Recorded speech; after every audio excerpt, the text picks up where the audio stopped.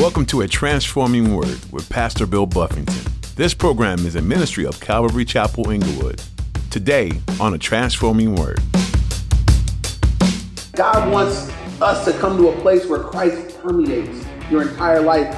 And I'm pointing this out because I believe that what I see at times, I see people that Jesus is like a condiment. It's like a part of my life. You know, I got my whole life, I got my whole stuff, but then Jesus is like the ketchup for me. I got a little Jesus in my life. That's I got enough. And I just want us to understand that's not what he came to be. He didn't come to be a condiment. He didn't come to be a piece or a part. He wants to be your life. He wants to permeate all of your, and he deserves to be that. In the Bible, sin and leaven are compared to each other. Sin, like a leaven agent in bread, permeates the entire loaf. Sin, even a little, permeates our entire bodies and lives. And in today's message, Pastor Bill will encourage you to allow Christ to permeate your entire life. God wants relationship with us, his children. He wants to know all the details, large and small. Pray to him like you would talk to a friend and ask him to be your Lord and Savior. He will never leave you nor forsake you. Now here's Pastor Bill in the book of Ephesians chapter 4 for today's edition of A Transforming Word. Like we said last week, we're now in the portion of Ephesians where God has really given a lot of direction and instruction to believers. The first 3 chapters of the book of Ephesians was God telling us all the things that he has done for us. And so now we're in the section where God is saying, now this is how I want you to live in response to all that I have done. So last week we looked at, Paul talked to them about walking worthy, walking in unity. We talked about the importance of, we can't do anything. We can't walk worthy enough to be saved. But now that we are saved, out of gratitude to the Lord, we want to walk worthy of the gift that God has bestowed upon us. And so then we looked at God's heart. God said, I want there to be unity among us. And so we talked about that last week, how important it is that we would strive to maintain unity among us as believers. And so, and we'll kind of continue that today because the body of whose body is the church? Whose body is this? Christ's body. So he's like, hey, don't be jacking up my body. I want it to be unified. And so we all play a part. There are lots of different people, different personalities, different backgrounds, different makeups. And God says, I expect that with all of that, distinction, I expect there to be a unity among you guys. And so we know that it's possible. So now look at verse 7. The first word is but. And so that's always an interesting transition. So it's always kind of in contrast to what was last said. So I'll read verses 5 and 6, and then we'll jump into verse 7. 5 and 6, it says, it was one Lord, one faith, one baptism, one God and Father of all, who is above all, through all, and in you all. And then but to each one of us. And so here's where the distinction is. He says, look, there's all those other verses were just of unity, right? There's one God, one baptism, one Lord, one faith, one baptism. He's in all of us and through all of us, just one God. But this is where the distinction is. But to each one of us, grace was given according to the measure of Christ's gift. And so that word grace, it's cares unmerited favor. God says grace was given to each one of us. He's going to begin to talk to us about the gifts that were given out. And so everybody here, whatever spiritual giftings you have, we need to understand that those are a matter of grace, right? Anybody here, you can't earn a spiritual gift. You can't even decide what spiritual gifts you want. You know that? You might there's some spiritual gifts that I look at and I think, man, if I could have that, I think that gift is awesome. When I look at somebody with the gift of evangelism, I don't cry a lot, right? But I'll watch like large scale evangelism. I'll watch Greg Laurie preach at Harvest Crusade, and I'm looking at hundreds, maybe thousands of people walking down to receive the Lord. And I'm just like, man, that is an amazing gift. You look at some of the old Billy Graham, and I remember I got to go to one of Billy Graham's crusades, and he was old. He's older now. He's still living, but I mean, he couldn't even get to the pulpit without assistance. So he had assistance to the pulpit. Once he got his hands on it, I think he was holding on, and he's holding on. And so when you're looking at a man he's frail, he's broken, but God's hand of anointing and gifting was still upon him. Man, it preached a message. It was a simple message, but it was an anointed message. It was a gospel message, and he gave an invitation. I watched the seat just empty. I just thought that is an amazing gift. praise God that these men are using it for the glory of God. And so God said, I've given a grace to each one of you. And so a few things with that. This is why it would be foolish and a little kind of inappropriate for anybody to be prideful about their particular gift. I can't be proud that I get to be, I'm graced to get to be a pastor. This is the gifts that God has given me to be able to teach. It's a grace of God. I should be a good steward of it, thankful for it, humbled by it, but not proud. There shouldn't be an arrogance about how this thing goes down because I don't deserve it. It's grace. And whatever gifts you have that God may use in your life that benefit others and bless others, and other people may celebrate what God's doing through you, you want to be humble about it. Doesn't make me better than my other brothers and sisters. We all have different gifts and we all need each other. And that's where he's going to get to here is we all have different gifts, and God's heart is that we would bring it all together. That all the gifts would come together and work together to the benefit of one another. And so one thing I'd like you to be thinking about as we even start today is what gifts do you have and what are you doing with them?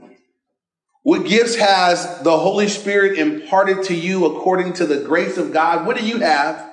And what are you doing with what you have to glorify God and benefit the body of Christ? Because that's the goal of all the gifts. And so he says, but to each one of us, grace was given according to the measure of Christ's gift. Verse 8, therefore he says, when he ascended on high, he led captivity captive and gave gifts to men.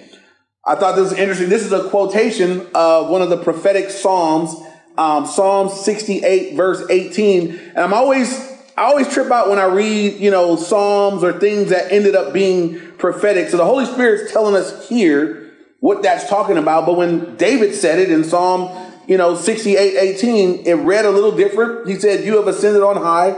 You have led captivity captive. You have received gifts among men, even from the rebellious, that the Lord might dwell there. And now we come here and the Holy Spirit through Paul is saying, this is speaking in reference to Christ.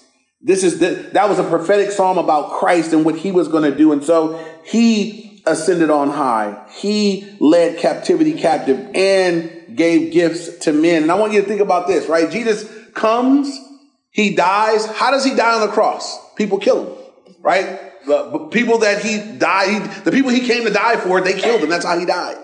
And his concern, if I came to earth and y'all killed me, I'm not giving y'all nothing. I'm not giving gifts.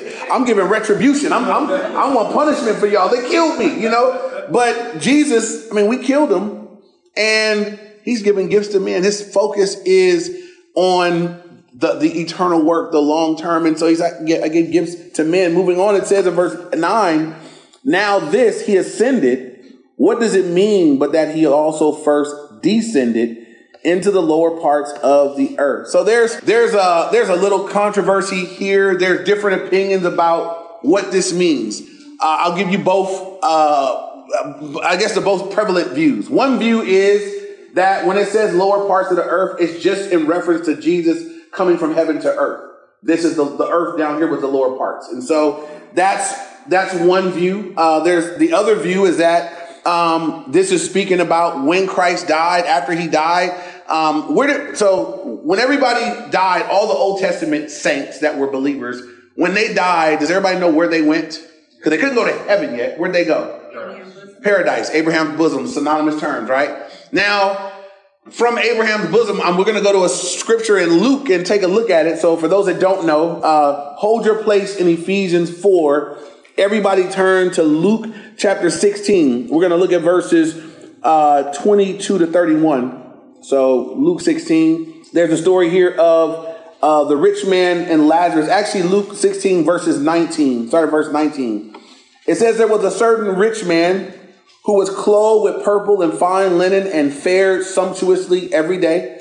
That's the Bible saying he was balling. He had a lot of money. He was doing well, was well off. But there was a certain beggar named Lazarus, full of sores, who was laid at his gate, desiring to be fed with the crumbs which fell from the rich man's table. Moreover, the dogs came and licked his sores. And so we get this image of two very different lives. We got one rich man with nice clothes, fares sumptuously. We got this other guy, Lazarus, who's poor, begging for food off the rich man's table, and the dogs are licking his sores. And if we were to stop the story right there, who would you want to be in the story? The rich man. Don't lie. And y'all ain't that spiritual. You want to be the rich man. You don't want no dog licking your sword. So that's what we want to be, right? But the story goes on, and we get beneath the surface because these two men, while their outside lives are very different, there's something very different going on inside as well. And so it says in verse 22, so it was that the beggar died and was carried by the angels to Abraham's bosom. The rich man also died and was buried. And being in torment in Hades, he lifted up his eyes and saw Abraham afar off and Lazarus in his bosom. Then he cried out and said, Father Abraham, have mercy on me. Send Lazarus that he may dip the tip of his finger in water and cool my tongue, for I am tormented in this flame. But Abraham said, Son, remember, in your lifetime you received your good things, but now he is comforted and you are tormented. And besides all this, between us and you, there is a great gulf fixed, so that those who want to pass from here to you cannot, nor can those from there pass to us. Therefore, he said, I beg you, therefore, Father, that you would send him to my father's house, for I have 5 brothers, that he may testify to them, lest they also come to this place of torment. Abraham said to him, they have Moses and the prophets, let them hear them. And he said, no, Father Abraham, but if one goes from the dead, they will repent. But he said to them, if they do not hear Moses and the prophets, neither will they be persuaded, though one rise from the dead. So this story teaches us something very important. Few lessons. One, we know that death is the great equalizer. When you die, doesn't matter what you take with you, right? It doesn't matter. That guy died, didn't matter that he was rich. And when Lazarus died, didn't matter that he was poor. When it died, what mattered? Where you stood with the Lord. That's it. That's all that mattered. Now, pre the cross, before Jesus died and resurrected, when people died in faith, they went to Abraham's bosom. When people died without the Lord, they went to Hades. And we know from the story here that Hades was a place of torment. The guy was in Hades. He had his mental faculties about him. He said he was tormented in this flame. Anybody here ever been thirsty enough that you would tell somebody to stick their finger in water and touch your tongue, that would bring you relief? Now, I've been thirsty. I've been very thirsty. I've never been thirsty enough to tell you to stick your finger in water and touch my tongue. I'll wait. I'll wait. I've never been that. So we understand he was in torment in this flame. And so even for those, there are people today that want to say that hell's not real. Where was he at then? It was flame. He was in torment. He was scared. He didn't want his brothers to come. He realized it was too late to become an evangelist. But here's the deal. So this is the other belief, right? So while some believe that the lower parts of the earth was just here on earth, others believe that this is when Christ went and brought those that were in Abraham's bosom, the paradise side, and set them free. Now they got to go to heaven. So he told the thief on the cross, this day you will be with me in paradise. And so those are the two views. I tend to believe that the lower parts of the earth was not just Jesus coming down to the earth. I believe he went and set them people free, and they were like, woo! They were already in paradise. They weren't tormented. They were in the paradise side. But what a wonderful day! What was that like to go from? This is the cool thing about being a believer. It's just you go from good. I won't say good to gooder. I know that's not proper, but it's just like they were already in paradise. No, we're not being tormented. It's all whatever it was. It's paradise. Paradise has to be good. But then they go from there to be with him. And then forever to be with him. Like that's the lot for the believer. Whatever your life is like today, it's just going to get better, right? Whatever it's like today, if it's got trials or challenges, maybe it's going great. Maybe you feel blessed and encouraged and everything else, still better to come. One of my favorite verses is 1 Corinthians 2:9, where eye has not seen, nor ear heard, nor have it entered into the heart of man, the things that God has prepared for those who love him. God's like, I got stuff cooked up for you. You haven't even imagined it yet. Your imagination ain't even that good, right? For those who love him. And so for believers, we have an amazing hope. And so God says, I set captivity captive, or I led captivity captive, and I gave gifts to men. And so look at verse 9 now. It says, now this he ascended, What does it mean? But that he also first descended into the lower parts of the earth. Again, I tend to believe that was him, loosen up everybody from Abraham's bosom. Verse 10, he who descended is also the one who ascended far above all the heavens, that he might fill all things. And one thing that I'm kind of I kept reading this over and over again. And one thing that I want to just point out that we don't miss it or read over it real quick. I want you to see how the emphasis is on Jesus. That, we looked at, he's the one that ascended. He's the one that descended. He's the one that died. He's the one that resurrected. He's the one that's giving gifts to men. And here it tells us in verse 10 that he who descended was also the one who ascended far above the heavens, that he might fill all things. And Christ is wanting to just permeate all things. He wants to permeate your life, right? God wants us to come to a place where Christ permeates your entire life. And I'm pointing this out because I believe that what I see at times, I see people that Jesus is like a condiment. It's like a part of my life. I got my whole life.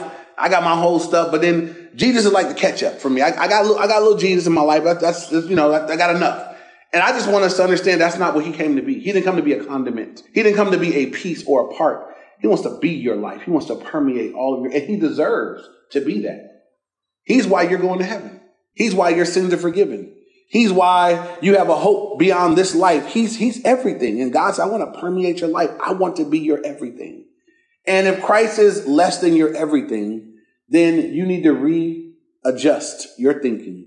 Readjust your theology. You need to reassess your life. Why is he a part of my life when he wants to be my life? And it's a big difference. If Christ is your life, that means that everything that you do, he's considered in everything that you do. Christ is considered in your activities. He's considered in your relationship. It's everything that you're doing is considered. What's he want? Where does he stand with this? And I believe if we live that way, we would glorify him better. And we would experience in this life more of what Christ intends for us to experience. And so now verse 11, he says, and he himself gave some to be, and he's going to list a list of offices. I think these are different. There are gifts given out in other places. These are offices within the body of Christ. He gave some to be apostles, and we'll come back and go through those. Some prophets, some evangelists, and some pastors and teachers, for the equipping of the saints, for the work of the ministry, for the edifying of the body of Christ. So now we get some specific things, right? We know he gave gifts to men. He says here, now I gave some to be, and he gives out these offices. First one is apostles. And I'm always having to explain this one and clarify it because we got some silly people today, men and women that have taken the office apostle and just done weird things with it. So let me first say, I just want to clear up what I see, the error that I see in the church in general, particularly in the black church, but I see that it happens in the Spanish church and otherwise. But what I've seen a lot of times is this, that apostle will mean in some people's fellowship that, the guy was a pastor, and then for a while, the trend became that it was a big deal to be the bishop. That just kind of had a better ring to it. So everybody wanted to be a bishop. And they pack these things with new meanings. So I'm a bishop. I'm like a pastor over pastors. So now I'm a bishop. And then when that was like, nah, what can be bigger than a bishop? I'm an apostle. And these guys were having their own ceremonies where people were coming and apostolizing them, and they were becoming apostles. And now there's, you could be the greater apostle. I don't know what it'll be in 10 years from now, but biblically speaking, the word apostle simply means this. It means sent out ones. And here go the different types of apostles that I see in scripture. So Jesus had the 12 apostles, right? That'll never be redone. These are 12 men that literally walked with Jesus. They were taught directly by Jesus. They, experienced the miracles of Jesus while he was with them. And they were authorized by Jesus to begin the early church. And so here's what was significant about those early apostles, the Bible's apostles, Peter, James, John, those guys. Jesus ascended back into heaven, and these guys were saying, hey, we speak with apostolic authority. This is what it means. We're not giving you a message passed down from 3 or 4 folks. This is straight from Jesus to us. Jesus entrusted it to us to give it to you guys. We speak with apostolic authority. Interesting that these are the men that wrote much of our New Testament as well. Men with apostolic authority got it directly from Jesus. A unique one in that is the Apostle Paul. because he wasn't part of the original 12. We know that one of the 12 was a fraud. His name was Judas. So he gone, he in hell, and so Jesus came in his resurrected form, met Paul on the road to Damascus, called him. Paul said, I didn't immediately go confer with flesh and blood or with men. He got the message directly from Jesus supernaturally. And so Paul became an apostle like the others. With apostolic authority, he spoke. Now, for anybody today to want to be seen as these guys, this is the motive, right? If Paul said something, it's Paul, whatever he said would go. He's speaking with apostles. He got this directly from Jesus. Now, if I showed up next week and said, you guys, the Lord showed up in my bedroom and he gave me some new doctrine and told me I was an apostle. So Clint, you guys come lay hands on me. You guys don't call me pastor, but I'm Apostle Bill now. And now I'll be telling you some new stuff. But when I say it, you need to believe it because I speak with apostolic authority. Y'all should all leave and go somewhere else where they teach the Bible. But that's what men are doing today. They want authority beyond what God gives. God doesn't really give me authority. I don't get to give you my message. I'm supposed to break down his word. That's his message to you guys. So that happens today. I believe it's an error. That's that. But I do believe that there are still men today that God has sent out. And there are still guys today that go out and they plant churches in areas where there were none. And they go out. There's a man, when I was at Calvary Downey, there was a guy named Jeff Fadness.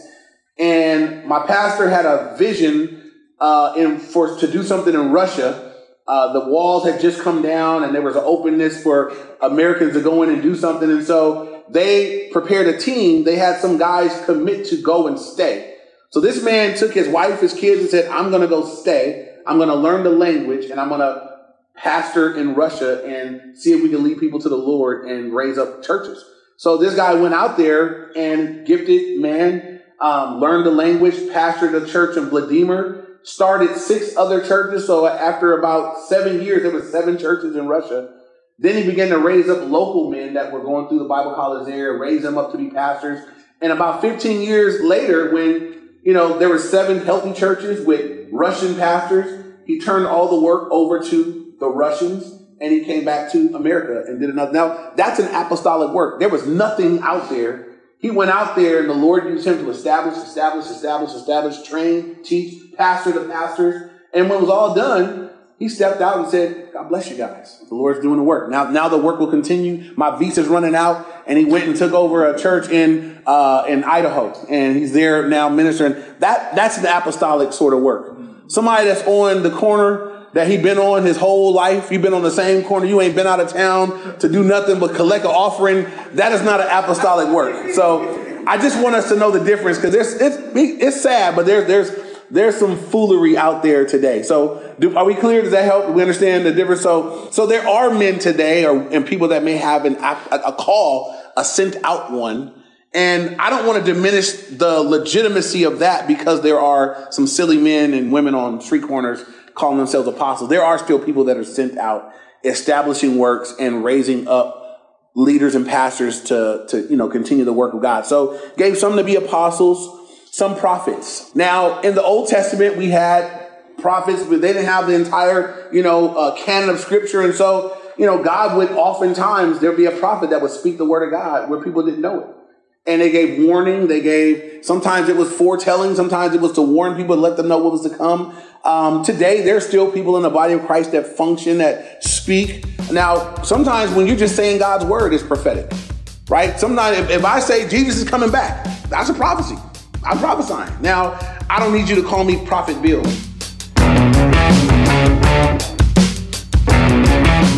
Thanks for joining Pastor Bill on the Transforming Word as he teaches through the book of Ephesians.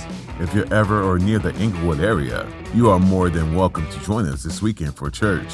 We meet at Calvary Inglewood every Sunday and Wednesday, and you can get more information on our website at calvaryinglewood.org. You also can call or text us, too, for more information. Our number is 310-245-4811. Again, that's 310-245-4811. If you're looking for more resources or ways to connect with us, you can also find us on Facebook, Instagram, and YouTube. Just look for the links on our website. Again, that is calvaryinglewood.org.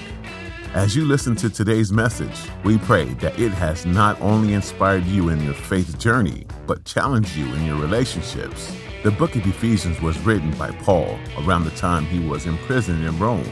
This is one of the most inspiring things about Paul. Even when he was facing some of the heaviest of trials, he was still focused on the gospel mission. He still urged unity. He wrote of patience and love and encouraged people to be as one, just as God the Father is one with His Spirit and His Son. This may seem like an impossible thing to accomplish, but when you're living in the Spirit and by the Spirit, it's easier to genuinely love those around you. Well, that's all we have time for today. But Pastor Bill will have more to share from the book of Ephesians next time on A Transforming Word.